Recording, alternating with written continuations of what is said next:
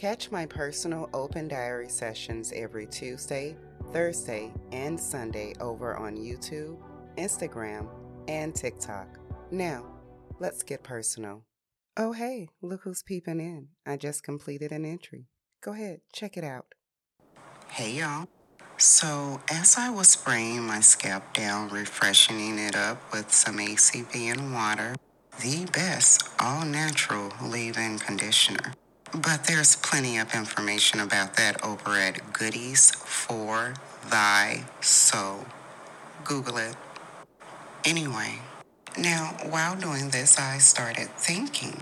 Now, what led me to this particular open diary session was me thinking about pulling out my GoPro to catch the beautiful mourning dove that's about to get ready and hatch her little eggs. So we're hopefully going to get that on camera. But it made me think about cameras, which made me think about an incident while I was with the narcissistic ex. So my baby girl's birthday came around and I wanted to surprise her with a camera. She's really innovative.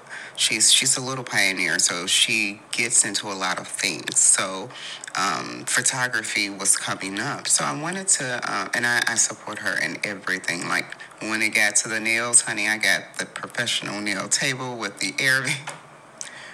I'm my children's cheerleaders. He went out alone, got the camera, made it, as he was the only one giving her the gift. I mean, I don't care, you know. So that was that. And then it made me think about a time during Mother's Day or my birthday. Either way, whenever it's a day that is to celebrate me, he makes sure the children weren't included. Like they would tell me, Mommy, we wanted to surprise you with a gift, but he wouldn't take them to the store so that, you know, they could get me this gift. So initially, man, his control was sickening. He wanted to be looked at as, from their perspective, the person that got them the gifts. And I guess from my perspective, the same thing. Like,